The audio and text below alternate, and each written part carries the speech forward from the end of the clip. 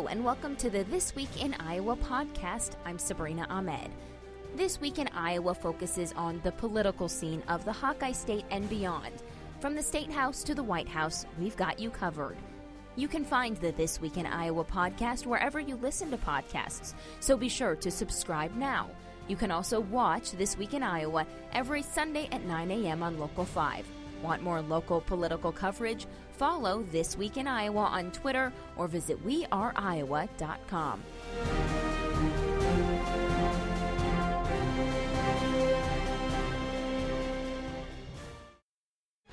Hi, everyone, and thank you so much for joining us here on This Week in Iowa. I'm Sabrina Ahmed. Okay, break-ins at two county courthouses with claims that the state is paying these two to do it. We have new documents into our newsroom that tries to get to the bottom of this mess this morning. The agency overseeing Iowa's courts says it had a different understanding of the scope of work to be done by a private security firm that resulted in these two men being accused of breaking into the two courthouses, Polk and Dallas. A statement released this week says the state court administration hired Colorado-based Coalfire to, quote, help the Iowa judicial branch ensure the court's highly sensitive data was secured against attack. Again, these two people are the ones who were tasked with the job, 29-year-old Justin Wynn and 43-year-old Gary DeMercurio. The Polk County Sheriff's Office says these two were captured on surveillance footage, physically breaking into the Polk County Courthouse around midnight on September 9th. A small electronic device with their company's logo, Coalfire, was found inside the courthouse during the investigation, according to the Sheriff's Office.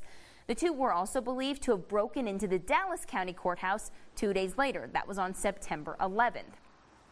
No charges have been filed in Polk County, but they both face third-degree burglary and possession of burglary tools charges in Dallas County. When originally asked about this Dallas County incident, the state agency that hired Coalfire released a statement that said, in part, the company was asked to attempt unauthorized access to court records through various means to learn of potential vulnerabilities.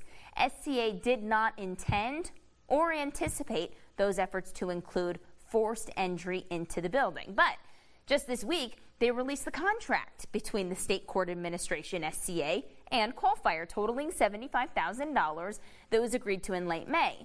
In the rules of engagement, dated July 30th, they say the penetration test and corresponding risk assessment will be performed by Coalfire and test the adequacy and effectiveness of security control measures in place to protect the security and integrity of sensitive information technology systems and data.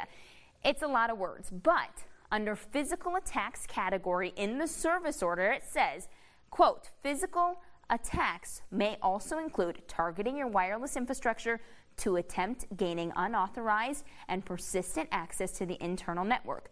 Physical penetration test targets your facilities, buildings, locations. The agreement also stated that requests for testing must be done between 7 a.m. and 7 p.m. Central Time. Again, these two break-ins happened overnight. Along with the release of these documents, though, the state has revised their statement a bit, now saying, quote, Coalfire and state court administration believed they were in agreement regarding the physical security assessments for the locations included in the scope of work. Yet, recent events have shown that Coalfire and state court administration had different interpretations of the scope of the agreement. The state agency and the security company say they are conducting independent reviews of the incidents. We'll continue to follow this as we learn more.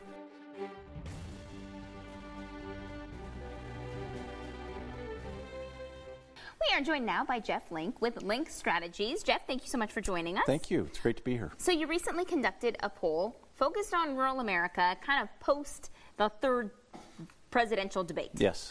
So what was the goal of your poll? Well, we do these polls every quarter, and this is our sixth poll, and we just wanted to kind of check in and see how the candidates were doing over the course of a year and a half. And it's really been a terrific thing. We ask a bunch of issue questions, particularly on rural Iowa and rural America. And so we did a poll after the June debate, and we didn't do one in July, but this is our third quarter poll, so it came right after the September debate. Perfect timing. Yeah. So what happened in this last debate? What were the results of the poll, and what do you think that means? So it was very interesting. First of all, the Biden and Warren are the clear frontrunners in this poll. They're very close. Biden was at 25, Warren was at 23. And margin of error was? I think 4. Okay, so really they could be neck and neck. Yes, could be reversed. But Biden stayed ahead in our survey, and Mayor Pete Buttigieg was in third place with 12%. Bernie Sanders was at 9%.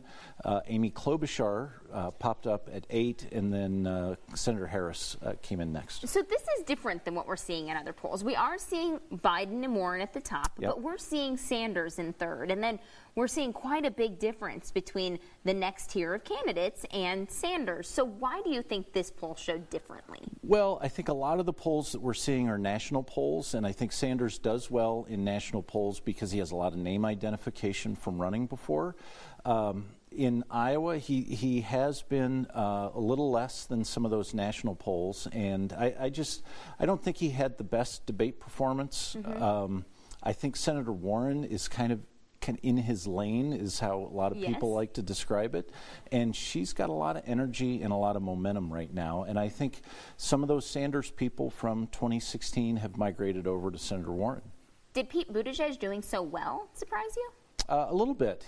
He has shown potential and has scored pretty well. He's not doing as well in national polls, but again, the national surveys aren't really that important because the primaries are state-by-state races, and Iowa, because we're first, it really matters. And so I think there was actually a Washington Post editorial op-ed piece this week that said, ignore the national polls, pay attention to polls like this one that just came out in Iowa, because that's really what what's going to set the momentum in place early in the primaries. We talked about issues a little bit. What were the issues that you focused on for rural America and rural Iowa? Well, what's timely right now is President Trump has made a decision to give waivers to oil companies, which basically has been crushing the ethanol industry. Right. And so we asked people if they were familiar with President Trump's move to expand E15, which was a positive, and whether they thought that the waivers were going to be more detrimental than the E15 would help. And people were aware of both issues. They knew about the E15 and liked that. They knew that he had been giving waivers to oil companies and choosing oil companies over corn producers. And they think that's a very negative thing. And they've been paying close attention. Okay, so of course the ethanol, the RFS, the waivers are a huge issue. What other big issues are you seeing in rural Iowa right now? Access to health care has been a very big issue. Access to good quality education. Housing continues to rise up whenever we ask questions about what are the big needs in rural Iowa. And so I think the good news is we've had about 8 candidates put out plans that touch on economic development, housing, education, and healthcare, which is important for rural communities to thrive. So what's the biggest takeaway from this poll in general moving forward into the caucuses? Well, the one thing that we like to remind people, it's still a long time till the caucus. So we think this is kind of, if this were like a football game, we're at the beginning of the third quarter. It's important to see who comes out of the half, and so we've got a couple candidates out in front. But anything can happen, and there's a lot of time left. Jeff Lang, thank you so much for your time. Very interesting. It's great to be here.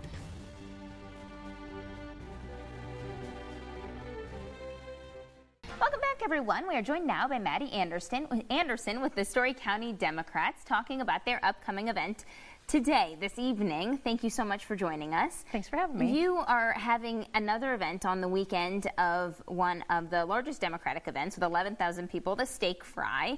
Why choose to have Story County's barbecue event the same weekend? That was a choice that we made so that we would have a better chance of getting speakers that would be able to come. They're already in Iowa, and a lot of times they don't want to come to Iowa 2 weekends in a row. There are other states where they need to be spending their time too. So what's your goal with this event in Story County? And talk to me a little bit about what it is. This is one of our fundraisers. We do 3 each year, and our largest expense is to run our campaign office during the the season, and so we need to raise funds for that. We also make significant donations to our down ticket candidates, so this is an opportunity for us to raise funds for those expenses. Okay, and how much money are you trying to raise here, and how many people are you expecting? We usually get between 300 and 400 people, and I think if we raise about $10,000, we'll be happy. Okay, wonderful. So talk to me a little bit about why it's important to continue to have events like this in Story County, where it's not one of the main metro counties where you see every single presidential candidate coming to your event, but you still have hundreds of Democrats coming who want to get together and feel like their voices are being heard. Yes, and actually we do get, most of the candidates do come through. We hold meet and greets, which are just smaller events, which there is not a ticket price to get into, and nearly all the candidates have already held those kind of events in Story County. We're lucky, I think, because we're close to Des Moines, close to the airport, that candidates are able to come our way. And so these big fundraisers are more an opportunity for the candidates to show support for the county party and for the down ticket candidates. And so how many people do you have running on the down ticket at this point? We have... Putting you on the spot there. Right. There are 4 candidates for U.S. Senate. And then J.D. Schulten is running again for Congress. Yep, District and 4. He's the only one that has announced so far. Right. And then, of course, we have our House races as well. Right, because those are every 2 years. Yes, so, absolutely. So what's your message to members of Story County, but also to people who live across our state? And what's the message coming from Story County? We have a great slate of candidates, and we need you to come out and hear what they have to say and support our county party. Now, as you are gearing up for this event, talk to me a little bit about what you're hearing from candidates as they're coming through, and you're hearing some of the people who live in your area talk to candidates. What issues are most important to the people who live in your county? We have the university, of course, is in Story County, and they have been very focused on voter rights, particularly how the new voter ID law is affecting college students, and very focused on the ecology and healthcare prices, education costs. Those are the main issues that I'm hearing about. Okay, and how do you feel like candidates are responding to those issues? I think that they've had good answers. There's a wide range of, policy proposals from different ones. I think there's something for everybody. Now, with so many Democratic presidential candidates, do you feel as though there is a lot of noise coming from so many candidates, or do you think that that's a good thing, that it gives the Democratic voters choice? Both, actually. I think that it makes it harder for lesser-known candidates to, find some space, and we've tried to do that to make sure that we've invited all the candidates to these events. And every time that we have an event, the ones that have come and headlined before, then I don't invite them the second time, because that way it's giving room for other candidates who haven't had the opportunity to headline one of these events with us. So who are the headliners? This one we are going to have Admiral Mike Franken, he's running for the Senate, and Eddie J. Morrow running for Senate also, and then the 2 presidential candidates will be Governor Bullock and Admiral Sestak. Okay, wonderful. And give us the logistics for the event that's happening this evening. Well, this is a catered event, which the other events that we do are all volunteer food, but this is a catered event, so it's not quite as difficult. So we have catered with Cornbread, which is a local restaurant in Ames. And then we do, the promotion and the media and the press releases. But I just mean times of the event tonight. Oh, I'm sorry. Yeah, no. We start at 5 o'clock, and that's when food service will begin, and then we will kick off our program at 5:45. Okay, wonderful. Maddie, thank you so much for being here. We really appreciate it. Coming up next, he says Trump is unfit for presidency, and he wants his job. Meet Joe Walsh next. Welcome back, everyone. Joe Walsh says Donald Trump is unfit. He's a danger to the country, and he doesn't want the country to endure 4 more years of him. So he's challenging him in the Republican primary, but he's running into some challenges himself. I think he's fundamentally unfit, and I think most Republicans know that privately. You voted for him. I did. Not because I loved him and not because I liked him. He wasn't Hillary. Look, I thought Trump was a blowhard and a bit of a goof, but I thought maybe he'll appoint a few good people and maybe a few good things might happen. It became pretty clear to me that first year that I couldn't believe anything he said. I mean, that's like a real problem. I don't care if you're a Republican or a Democrat. If you can't believe what your president says, that's a problem. And the rest of the world right now, Sabrina, is having a hard time believing what he says. So what would you say is the number one issue that is facing Americans right now that you can do better than President Trump is doing? I think, and again, it all has to do with Trump. It's kind of an odd thing. I'm older than you are. In my lifetime, I've never known a president who's created such chaos. I think the number one issue is I think Americans are tired of all of the daily drama. You wake up every morning, there's a Trump tweet attacking you or me or Jay or any American. We're just tired of that. I think Americans want to kind of come together, and we're tired of all of this infighting, and he's leading it. You are an outspoken conservative talk show host. You were an outspoken congressman for Illinois. Yeah. So maybe a reformed outlaw, maybe is just the kind of person to help bring the country together. Look, Sabrina, you're right. I went to Washington 10 years ago. Tea Party congressman, very outspoken. I went at it with Barack Obama tooth and nail every day, and sometimes I went over my skis and got ugly and personal. I actually think some of the rhetoric from Tea Party people like me helped lead to Trump. Maybe I'm crazy, but maybe I'm uniquely positioned because Trump's voters were my voters. I voted for him. I wasn't a never Trumper, but I've seen in him kind of like the ugliest version of what people like I did. There is now a nasty rhetoric in politics that exists far beyond the president. He's just feeding into it. So how do you fix that problem, especially as someone who's as outspoken as you are? Again, I think because I come from that world, and I was right at the tip of the spear in the fight, and I was one of the most outspoken members of Congress, and I've been on the radio. I think I come from and so Sabrina, for somebody like me to say, I'm sorry for what I did, you and I don't often hear politicians say that. I am genuinely sorry for what I did that helped lead to Trump. I think I'm able to help bring Republicans and Democrats together because I was right in the fight. And I think Americans are look, this president's incapable. All he's doing is talking to his 35% of the people who would support him no matter what he did. He has no interest in bringing people together. He's not going to try to unify the country. That's not how he's going to try to win. I certainly would if I were the Republican nominee. And if I were the Republican president, that's the first thing I'd do is bring Republicans and Democrats together.